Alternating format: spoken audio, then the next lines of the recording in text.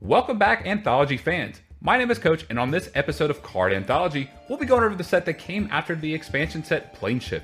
This set would be the next installment of the core sets and would be released right before the final expansion of the invasion block known as Apocalypse. So, here's the next Card Anthology episode over the core set 7th edition.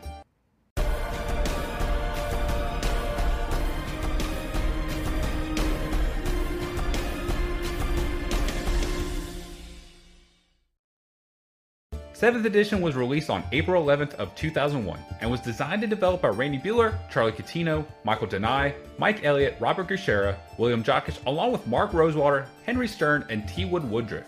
Dana Knudsen and Ron Spears would continue to play their roles as art directors for these Magic the Gathering sets. This set had 350 cards with 110 commons, 110 uncommons, 110 rares, and 20 basic lands, which was the same amount of cards as your typical expansion set that would start off a new block. 7th edition symbol was that of a stylized number 7 and were white border cards. This was also the first core set to include foil cards and were printed on black border cards. 7th edition would be the first set to replace one common card in a typical 15 card booster pack with one basic land card and release the last version of its 2-player set, along with containing 5 theme decks. The theme decks were the white colored Armada deck, the blue colored Bomber deck, the black colored Decay deck, the red colored Infestation deck, and the green colored Way Wild deck.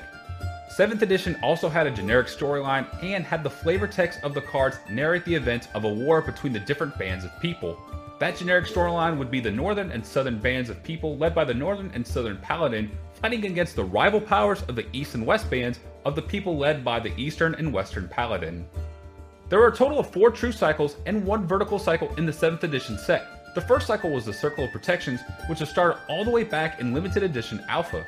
These were common level white enchantments with 2 converted mana and prevent damage that came from a certain color. The cards were Circle of Protection White, Circle of Protection Blue, Circle of Protection Black, Circle of Protection Red, and Circle of Protection Green. The next cycle were the Diamonds, which were uncommon artifacts with 2 converted mana that came into play tapped and could be tapped to produce 1 mana of a certain color. The Diamonds were Charcoal Diamond, Fire Diamond, Marble Diamond, Moss Diamond, and Sky Diamond. The third cycle were the Lucky Charms, which were uncommon artifacts that had a triggered ability of allowing the controller to pay 1 mana to gain 1 life if a spell of a given color is resolved. The Lucky Charms were Ivory Cup, Crystal Rod, Throne of Bone, Iron Star, and Wooden Sphere. The last true cycle were the Pain Lands, which were rare lands that could either produce 1 generic mana or pay 1 life in order to get 1 color of an allied pair. The Pain Lands were Adarkar Waste, Brushland, Underground River, Sulphur Springs, and Carplusian Forest. The vertical cycle was called the Super Tramplers, which is a cycle that has a card that is a common, an uncommon, and a rare, and shares the ability of dealing combat damage to a defending player as though if it weren't being blocked. This was to replace the original Trample as it was too confusing, but many players did not like this ability as well. The Super Tramplers were Lone Wolf, Pride of Lions, and Thorn Elemental. There were 5 mirrored pairs in 7th edition, with the first pair being Castle and Orcish Oriflame. These were uncommon enchantments for 4 converted mana that affected a creature's power and toughness. There was the pair Elvish Champion and Goblin King, which were rare lures for 3 converted mana with a +1/+1 and land walk of its color to creatures of their type. Another pair was Holy Strength and Unholy Strength that were both common auras for 1 color mana with the ability of enchanting a creature to give it more power and toughness. There were the Paladins mentioned from the storyline that were rare 3/3 night creatures for 4 converted mana that had the ability to pay mana, tap, and destroy a permanent of the enemy color. The last mirror pair was Earthquake and Hurricane, which were rare sorceries with a mana cost of X and a particular color to deal damage to either flying or non-flying creatures. In total, there were 177 cards that were taken out of the 7th edition core set. The tutor cards such as Vampiric Tutor and Worldly Tutor were removed from the set along with a couple fun cards such as Jockle Hops and Hammer of Bow Garden. Also removed out of the set, the card Celestial Dawn, Astronaut's Altar would not see a reprint in 7th edition along with the card Doomsday and the big powerhouse card for many years, Armageddon.